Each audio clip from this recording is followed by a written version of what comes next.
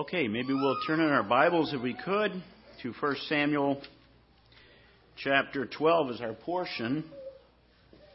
We have an escapee up here behind me. Yeah, that's good.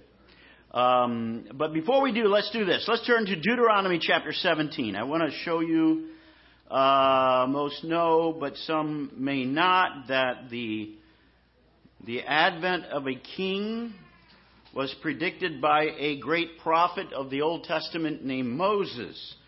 Deuteronomy chapter 17 and verse 14, and it says this: When thou art come unto the land which the Lord thy God giveth thee, and shalt possess it, and shalt dwell therein, and shalt say, I will set a king over me. This is 400 years before the scene that we're seeing laid before us now. 400 years, and a king was predicted. There were questions that were given last week that I thought were very, very interesting. One of the questions was, who asked for the king? Who assigned the king?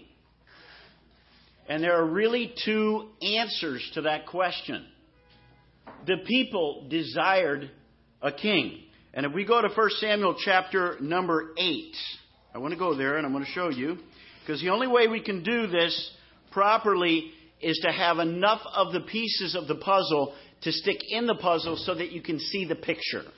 So I'm going to be reviewing a little bit to bring us up to speed. If we just jumped into chapter 11 and 12, you'd say, well, where is the connectors? So chapter 8 gives us the desire of the people for a king. And it says this: And it came to pass, when Samuel was old, that he made his sons judges over Israel. This was a mistake. Now the name of his first was Joel, and the second Abiah, and they were judges in Beersheba. And his sons walked not, that's a key word, not in his ways, but turned aside after lucre, and took bribes and perverted justice. In other words, they took money for the kind of judgments that people wanted to see. And all the elders of Israel gathered together themselves and came unto Samuel unto Ramah, and said unto him, Behold, thou art old, and thy sons walk not in thy ways. Now make us a king to judge us like the nations. So when you ask the question, who desired the king, you could say the people desired the king. And then you could go over to the 10th chapter, verse 24, and you'll find out that God also condoned the king. Verse 7 says, And the Lord said unto Samuel, Hearken unto the voice of the people in all that they say unto thee, for they have not rejected thee, but they have rejected me, that I should not reign over them. This is the situation that Israel had. I want you to hear this because this is very important. When they went out to battle, they had a king. It was the immortal, invisible, all-powerful, wise God. Now, if you were going out to battle and you wanted somebody to lead you, would it not be an advantage if your general, the one who's leading you, is invisible? How about immortal? Throw a spear. Sing a spear. He doesn't die. And you can't see him. What about all wise? Well, if you want to strategize as far as military is concerned, we want to strategize and figure out what we're going to do in this case. Are we going to flank? Are we going to do all these terms I know nothing of? You have the all-wise king. Immortal, invisible, the only wise God, be honor and glory forever and ever. Amen. Now you can understand why God was just a little disappointed with their choice to have a king. There were times when the nation of Israel went out to battle and they didn't have to lift a finger. There was one point where he said, listen, you take the majority of these people, send them home. Let them make a real nice meal at home, and they can have a real nice warm meal at home while the battle is going on. He said, I'm going to take these 300. and I'm going to do battle for you. Well, those 300 probably thought, oh boy, we're in for it here. And he gave him a clay pot. And he gave him a light. And he gave him a trumpet. And he said, now we're going to battle. All they did was blow a trumpet and break a vessel. Now let me tell you, folks, that's the king I want when I'm going to battle. And that's the king that they had. You can understand the disappointment when they ask, like the other nations, for a king. He was already their king. He was already their general. You couldn't kill him. You couldn't outwise him. You couldn't do anything against this king. You couldn't even see him. And he led them into battle. Now, I want us to understand a principle that goes on here, because we can isolate ourselves from this whole scene. We can say, well, yes, that was then and this is now, and it, you know, that applied to them, but that really doesn't apply to me. Oh, would you be wrong? How much is the Lord Jesus Christ asking you to go battle with him? And we're choosing rather what we see to go to battle. That which we can grasp onto. We feel more comfortable that way. And here the Lord Jesus Christ is saying, come, we'll do battle for the kingdom, just me and you. And you'll be able to stand back in your lifetime and see the victories, not your victories. You're going to be able to see the victories of God Almighty working in your life time and time again. And you're going to be marveling every time it happens. What a way to live. What a way to live. You know, sometimes we sit around. I'm bored. I can't figure out what life's all about. I'm so bored. This is so mundane and so ridiculous. And the Lord Jesus Christ said, come walk with me. I'll show you what life's all about. And yet we say, give me a king. Give me a king. And oftentimes we end up taking as our king ourselves. What a disappointment. What an absolute disaster. I'm talking to believers in Lord Jesus Christ now. We take ourselves. We begin to work out things in our own intellect. In our own feelings become the driving force behind everything. We do exactly what the nation of Israel did when we say, give us a king like all the other nations around us. If you then be risen with Christ, seek those things which are above, where Christ sitteth on the right hand of God. Set your affections on things above, not on things of the earth. For you are dead, now hear it, and your life is hid with Christ in God. And that's why we run around frustrated. I'm so sick of life. There's nothing. It's the same old thing every day, because you haven't found your life in Christ yet. When we find our life in Christ, we realize we dethrone self as king, and we put the real king on the throne that deserves to be there. And that is the Lord Jesus Christ, because he died in our place. He died in our place. He deserves to be our king. Chapter number 9 and verse 2. And I'm just piecing together what is transpiring here. Chapter number 9 and verse 2. It says this. And he had a son. This is Kish. He had a son whose name was Saul. A choice young man. And a goodly. Not godly. I wish it would say godly. It'd be great if it did. But it says goodly. And a goodly. A son. And a goodly. And there was not among the children of Israel a goodlier. There we got goodlier person than he. From his shoulders and upward, he was higher than any of the people. Now I want you to notice what it amplifies here when it says goodly. I mean, we could plug the word goodly and do a lot of things, couldn't we? But what it amplifies is what is in the last part of that verse. His physical stature. This was a man of dominant physical stature. He says from the shoulders above, he was larger than any man. That would put him at about either 7 feet or 6 feet 6, between 6 feet 6 and 7 feet tall. Now, that's one big Jew. That's one big Jew. I mean, they could have started a basketball team with Saul. You know, let's pick up a basketball team. They're not known for their height. But here we have a man that stood head and shoulders above others. And it seems to be the thing that's amplified every time it brings about his qualifications. That he's a big man. That he's a big man. That's what the people desired.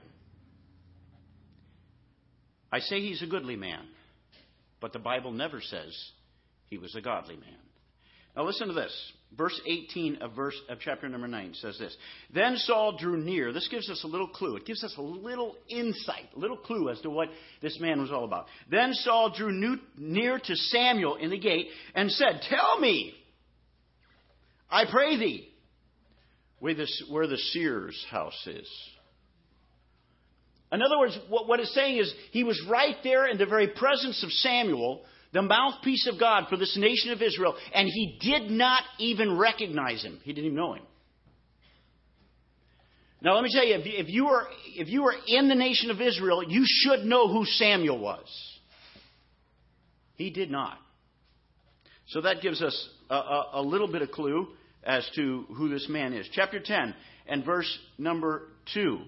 After he is anointed king, and this is a private anointing of king, Samuel gives Saul a private anointing. And there are 3 signs given. These are not just willy-nilly signs like, I love that when people say, "Oh, I don't know whether to marry this person. Now, if I wake up tomorrow morning and I breathe, I know it's God's will to marry him."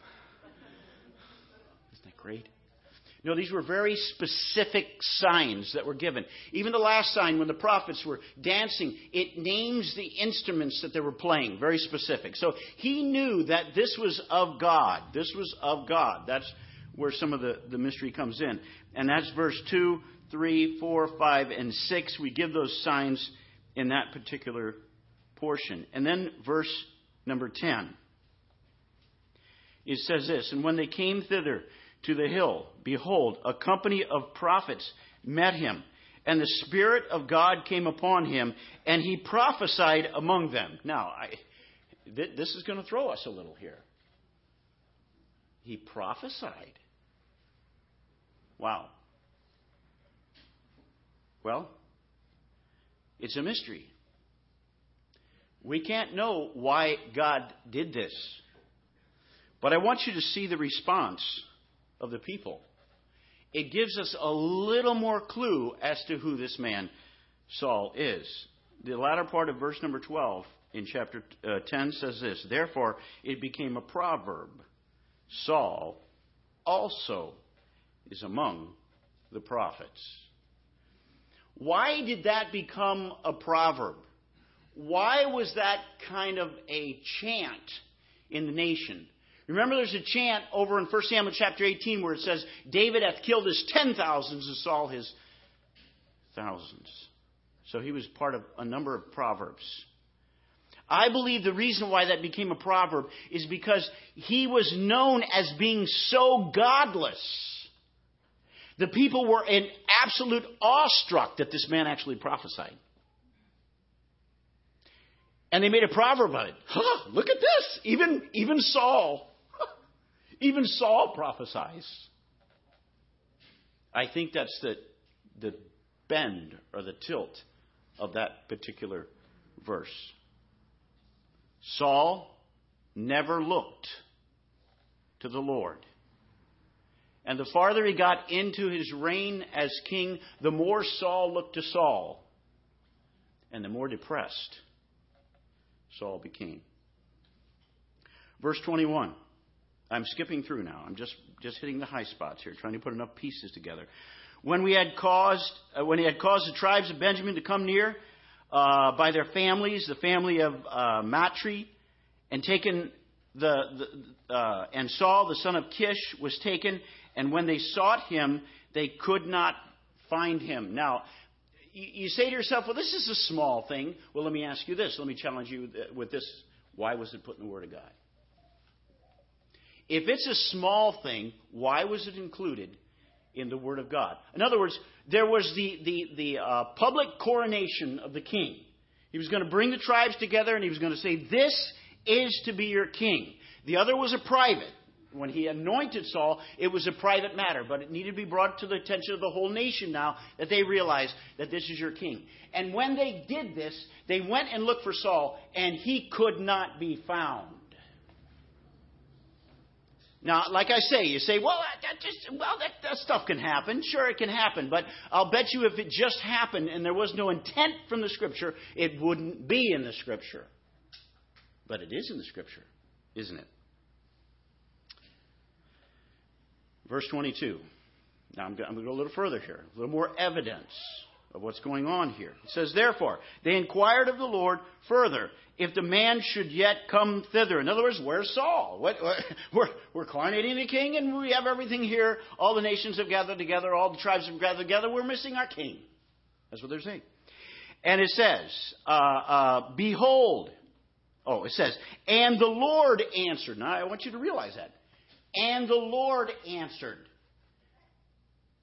behold, he hath hid himself among the stuff. Kind of humiliating for your king, isn't it? Why does the Bible say this? Because the whole point was that they had taken this man and elevated him because of his physical stature. But he had no real relationship with the God of heaven. And the God of heaven was amplifying the fact that he had no real relationship with himself.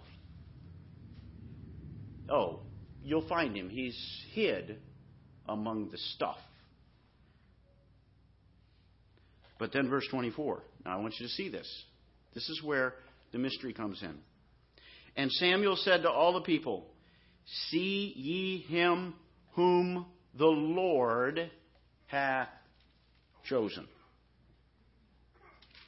Strange indeed. Now let me give you an explanation that I feel could be as to why this was the way it was. You say, wait a second. The people chose Saul for his physical stature. They wanted a king to rule over them like the other nations around them. And yet it says that God chose Saul. Let me give you an illustration.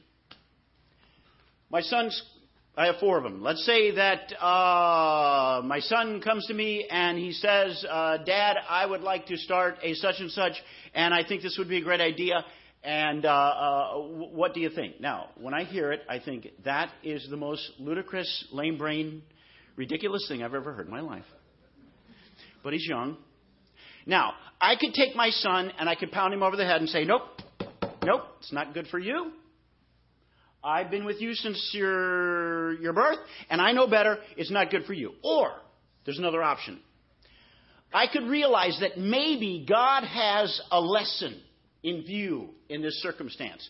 And let me tell you, this happened with the 4 sons many, many times over again.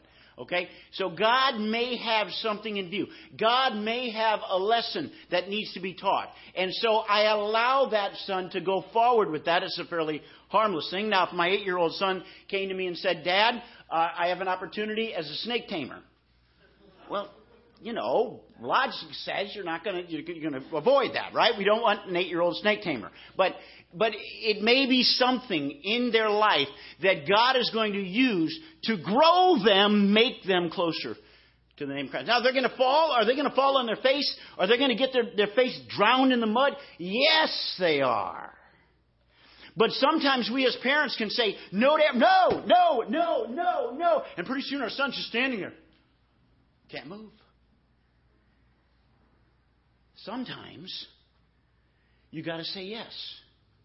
Even though you know the outcome, it's just not going to end very well.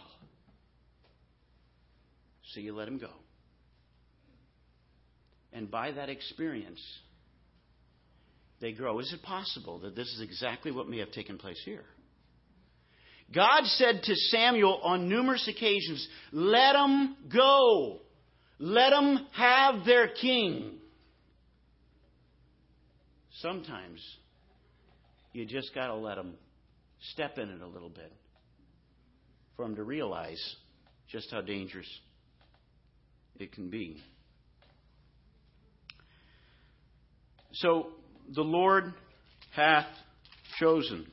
Verse 24. And then our passages for today, and I'm going to try to end a little more timely than usual. I'm not promising anything. Please. That doesn't always happen. But I'm going to try anyway. Chapter 11, we have this man named Nahash. Now, Nahash, his name means serpent. Now, you got a little boy, you got your lovely little boy, he just got born, and you decide to name him Serpent. I don't know. Can't figure that one out. It's like putting the kid on the wrong foot to begin with. But that's what his name meant. His name meant serpent, Nahash. And it says in verse number 1 of chapter 11, then Nahash, the Ammonite. These Ammonites had been dealt with by the judges way back in the book of Judges. They had been pounded down. But there was this place called Jabesh Gilead. It was on the east side of the Jordan River. Okay? So what was happening is we had this break-off of Israel, this little fragmented break-off of Israel that planted themselves on the east side of the Jordan River. And here comes Nahash. And Nahash, it says, he made a covenant with us. It says, and all the men of Jabesh said unto Nahash, make a covenant with us, and we will serve thee. In other words, they were overwhelmed by the power of Nahash's army. And they knew that they hadn't a chance as far as defeating this particular army. This is not a good scene over here. Okay? This little break-off of Israel that was on the east side of the Jordan River, this was not a very good scene at all. Their response was not very godly at all. Were they looking to the God of heaven? And by looking to the God of heaven, are there any limits to their abilities? Well, it's quite obvious that they were not looking to the God of heaven, even in one small measure. Because they basically saw the armed forces of Nahash lined out in front of them and said, we give up. Let's make a covenant. Well, that was strictly forbidden for the nation of Israel to do that. So they were off base all the way on this thing. Let's just make a covenant. So Nahash says, no problem, we'll make a covenant. It says Nahash, verse number 2, Nahash the Ammonite answered them, on this condition will I make a covenant with you, that I may thrust out your right eye. Well, that's a tough condition, isn't it? I mean, if they would have said, you're going to pay a certain taxes the rest of your life, it's going to be a very heavy tax, they might have gone for this. But they said, what we want you to do is thrust out your right eye. So basically, you can't do battle because your shield would then be in the way all the time. You've only got one eye. Not a good thing for battle. Okay? But it is a good thing for work. You can still work. And that's what Nahash wanted. He wanted them as their slaves. So you can still work, but you can't battle. So that's why he had that little thing. Now, obviously, that's not very good terms to go by. I never recommend that. If they want to poke out your right eye, don't do it. Okay? It's not a good thing. It's not a good thing.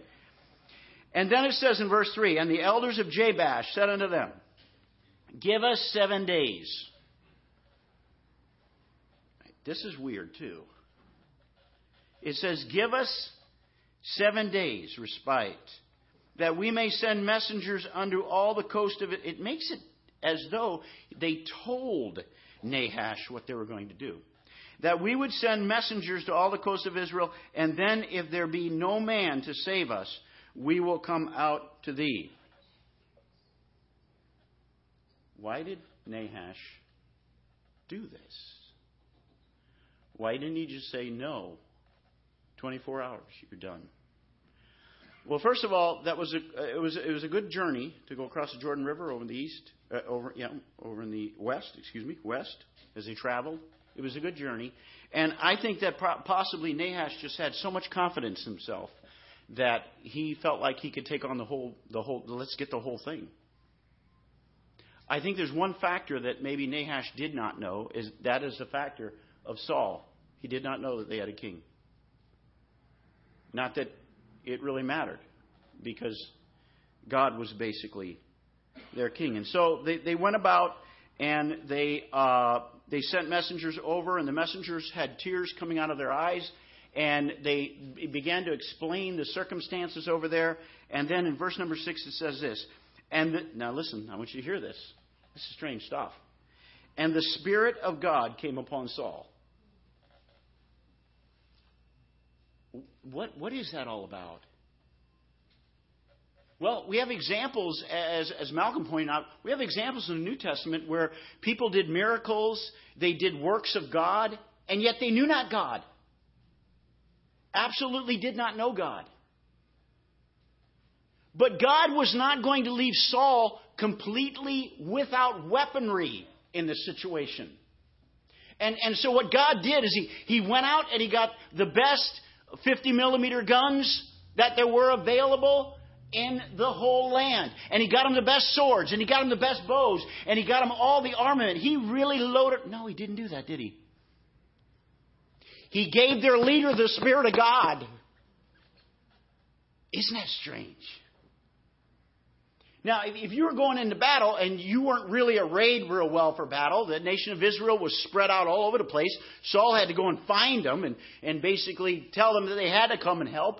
So they weren't really arrayed perfectly for battle. That's what you'd want. You'd want to be arrayed for battle. Give me the equipment. And what it says is that Saul got a dose of the Spirit of God.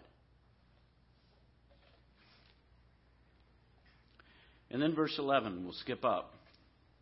And it was so on the morrow that Saul put the people into 3 companies, and they came into the midst of the host of in the morning watch, and slew the Ammonites until the heat of the day. And it came to pass that they which remained were scattered, so that 2 of them were not left together.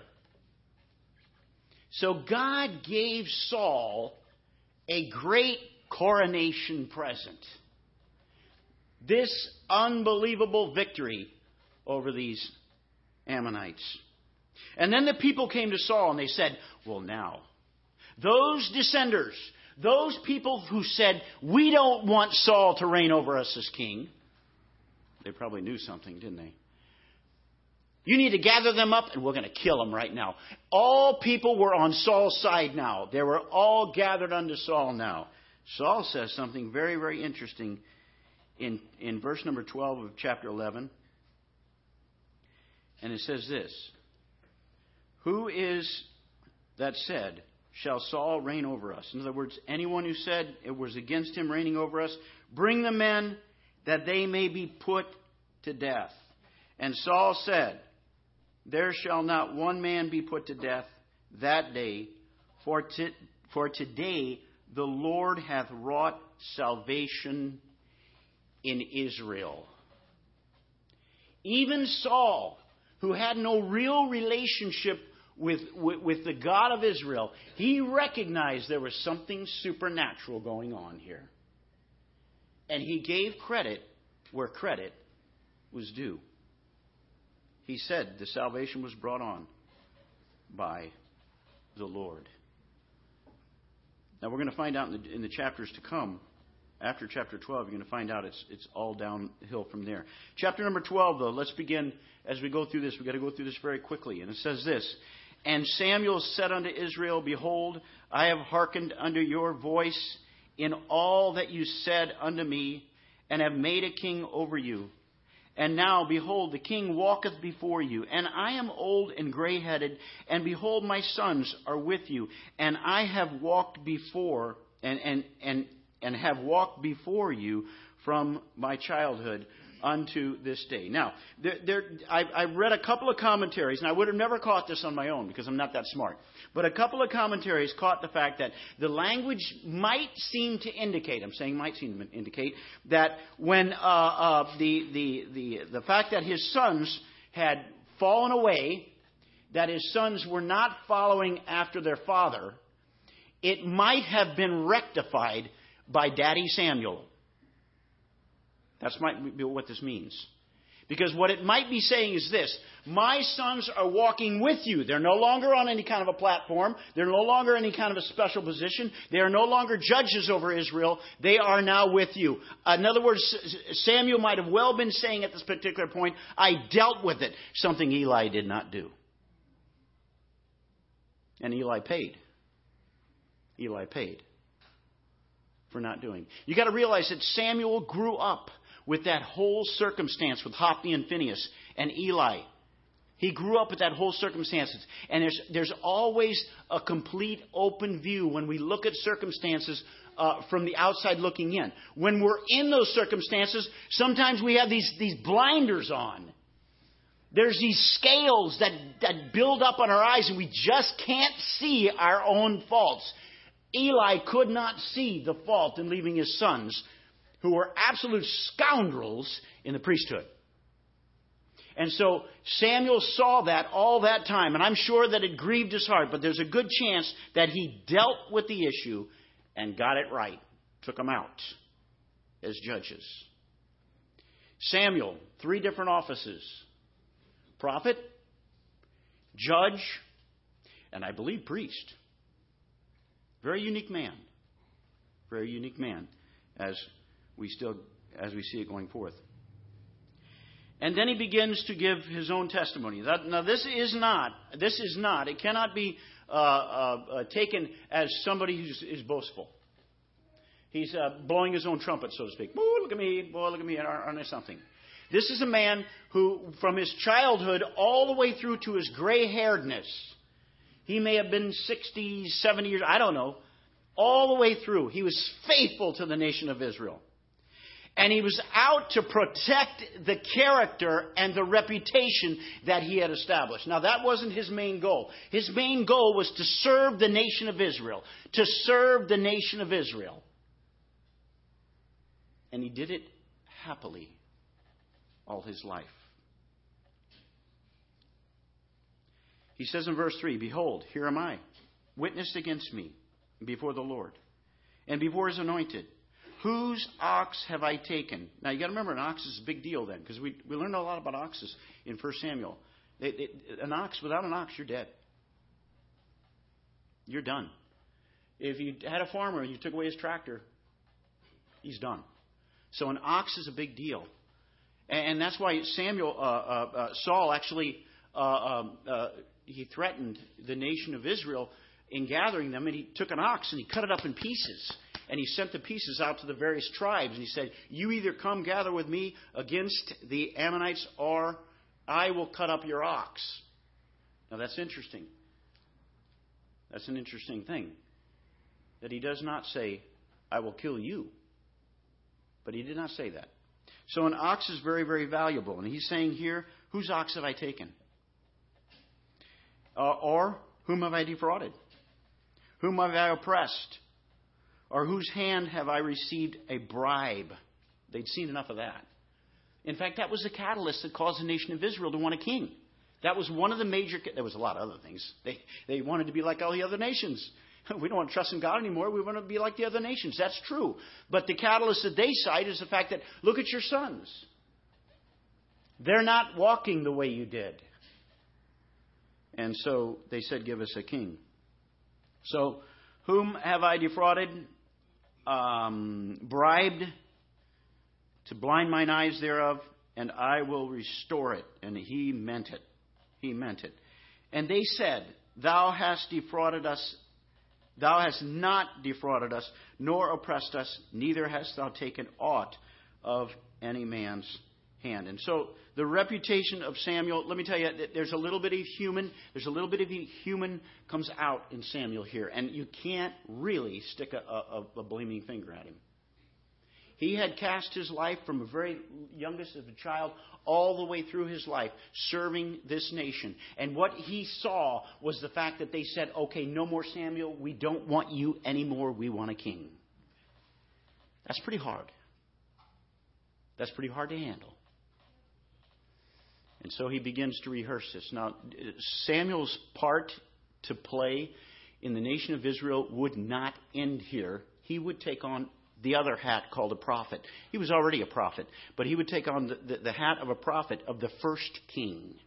There were prophets that followed the kings all the way through. He was the first, you see. So his place was not lost. Let's skip down to verse number 14 for the sake of time.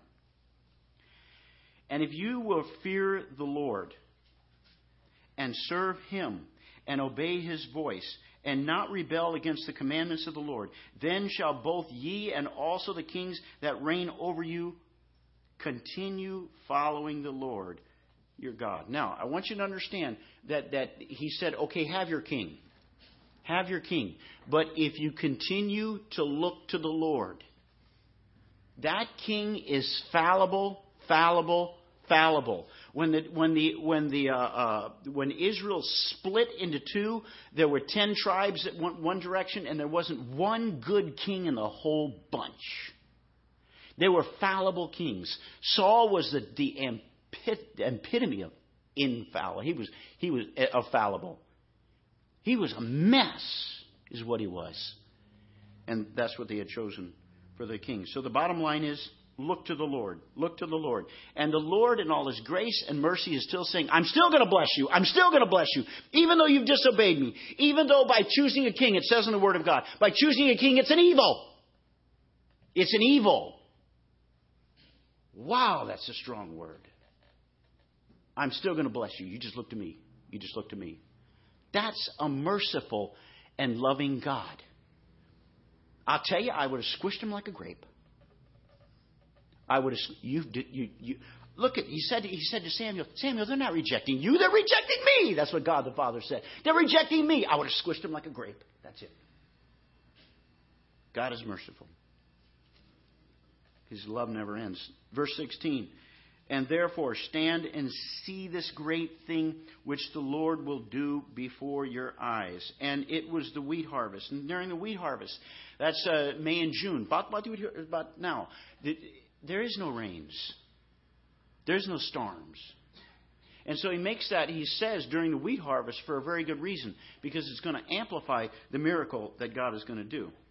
I will call upon the Lord, and He shall send thunder and rain, that they may perceive and see that your wickedness is great. Now He's going to identify that wickedness. Which you have done in the sight of the Lord in asking you a king. Makes it very, very flat out. And so Samuel went to the Lord, and there was a great thunderstorm. Now, we're not talking about the normal thunderstorms around here. They're pretty bad. This is a thunder capital of the world right here. There's a lot of thunder. There's a lot of lightning. There's a lot of things. But this was way beyond that. Way beyond that. And verse 22.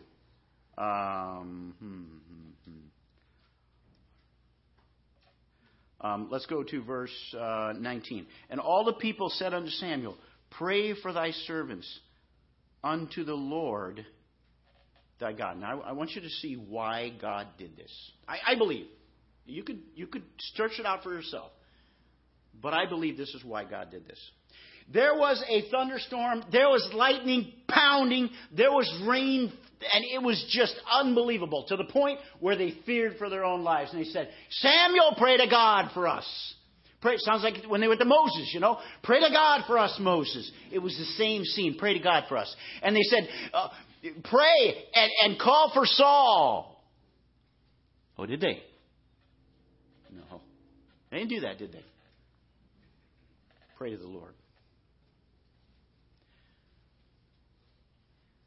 I think the Lord wanted to hear that. They were looking to a king. And they had their little hearts just set on this big physical specimen.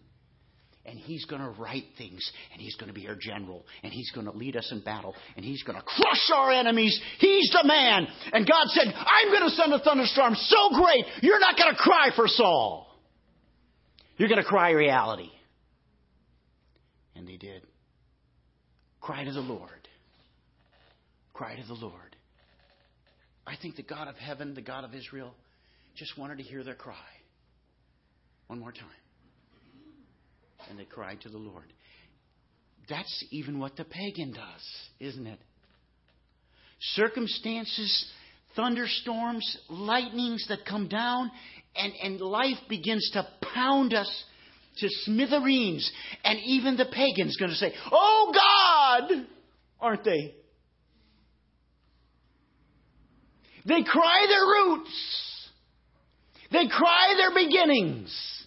Oh God! Why don't they cry, oh stock market! Please deliver me. So God. God loves to hear that. Oh God, don't let it be a thunderstorm only. When you decide whether you're going to go this direction or go that direction, cry, oh God. Oh, He loves to hear it. Absolute dependence and a vital walk with the Lord Jesus Christ. And you're going to find out what life is all about. You're not going to feel that absolute frustration way down in the center of your heart thinking, man, this is so sick. All I do every day is...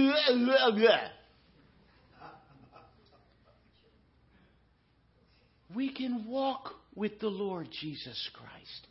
Every day commune with the Lord Jesus Christ. Have fellowship with the Lord Jesus Christ. We can live with the Lord Jesus Christ. And we can have the Lord Jesus Christ living in us. Then there's fulfillment. There's joy. And there's peace.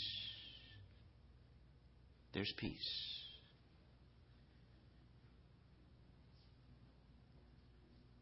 For the Lord will not forsake His people for His great name's sake. I want you to see that. For His great name's sake. Oh, that we live for His great name's sake. Oh, that we walk for His great name's sake. Oh, that we move and breathe and interact with other human beings for His great name's sake. It'll change the way you live. It'll change the way you exist in this earth. Let's pray. Our God and our Heavenly Father, we do give You thanks for the Word of God, which is living and active. It moves us, our Father. We thank You for it. Oh, how lost we'd be. Just meandering through this world, no direction, no purpose, nothing. Our Father, make us more like Christ. For His great name's sake. It's in His name we do pray. Amen.